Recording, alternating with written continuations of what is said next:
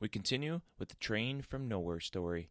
Steve and Emily have been walking in the Forest of Screams, where they've encountered a creature named Bucky. Now they're heading further into the forest to find the old staff. Chapter 7, Screams and a Staff. As Steve and Emily continue in the forest with Bucky following behind, the screams become much stronger.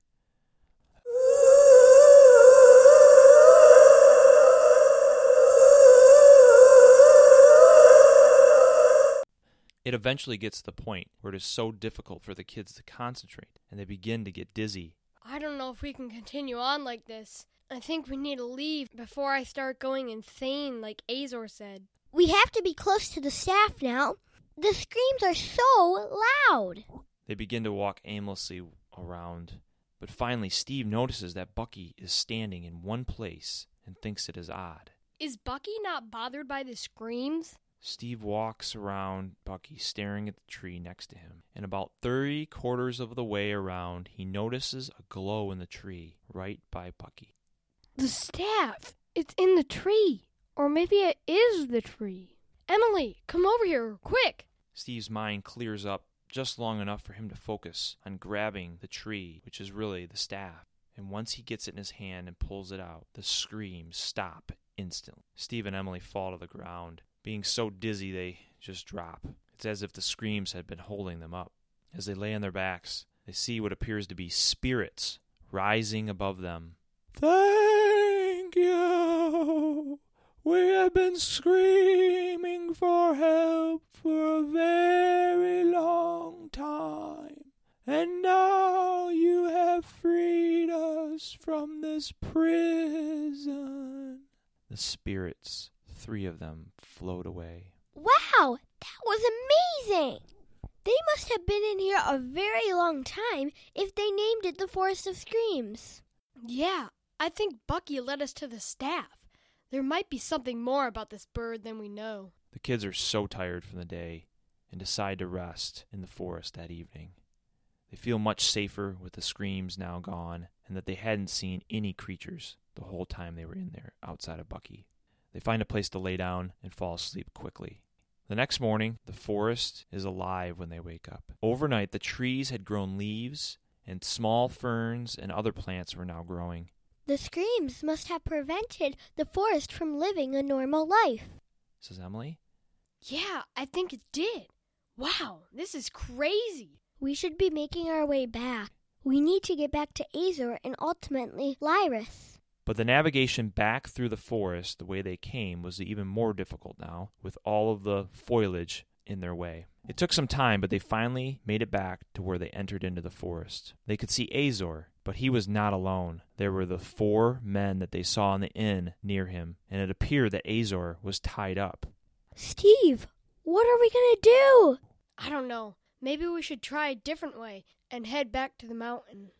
We can't leave Azor. He's helped us so much, says Emily. You're right. Yeah, but I don't know how we're going to defend ourselves against those 4 men. They decided to make their way out of the forest and face up. Azor, are you okay? And who are these men? Azor did not respond, but moves his eyes to the other side of the forest. Hey, kids, said one of the men. We've been waiting here for you and your friend. Yeah, I believe you have a few things for us. That's not true. That's our stuff. We can make this easy or very difficult, said the man. You hand us the items, and we'll let you and your friend live. If not, then we get the items, and we eliminate you from Izo. Emily and Steve look at each other and decide to run. They run back into the forest and run through it to the other side, furthest away from the men. They could feel and hear a few of the men chasing them in the forest. They finally reach the edge and make their way out, but one of the men was waiting for them there. I have him right here. Just then the other men come from behind and grab both the kids. You had to make this difficult, didn't you? Said the man. Hey, Torin, go grab the horses and wagon. We have some riding to do. Okay, Clinton, I can do that. Clinton grabbed the items from the kids and placed them in a satchel that was attached to one of the horses. They tied up the kids and Azor and put them in a wagon. Azor, you all right? Why didn't you try and warn us? Says Emily. I was not even sure you were going to make it out of the forest alive, nor was I sure how I was going to warn you.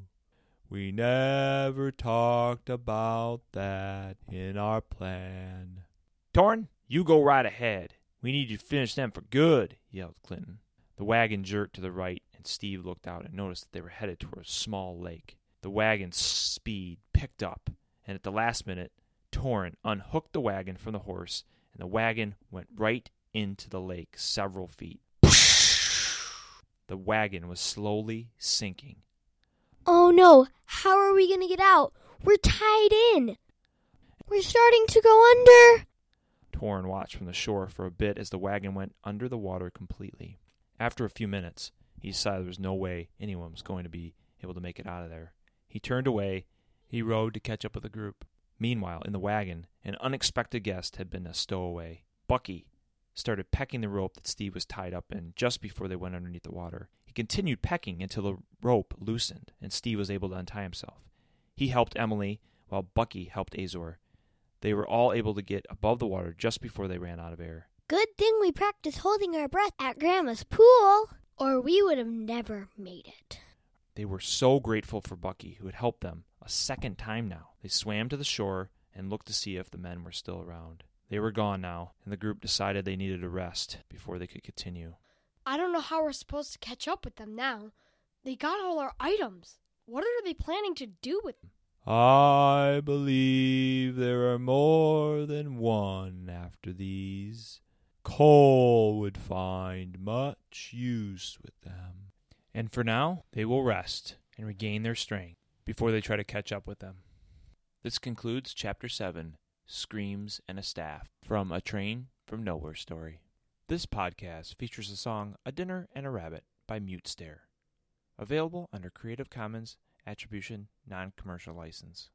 We hope you enjoyed this episode from the Stories from the Woods podcast. Please leave us a review, and as always, continue to listen for our next episode.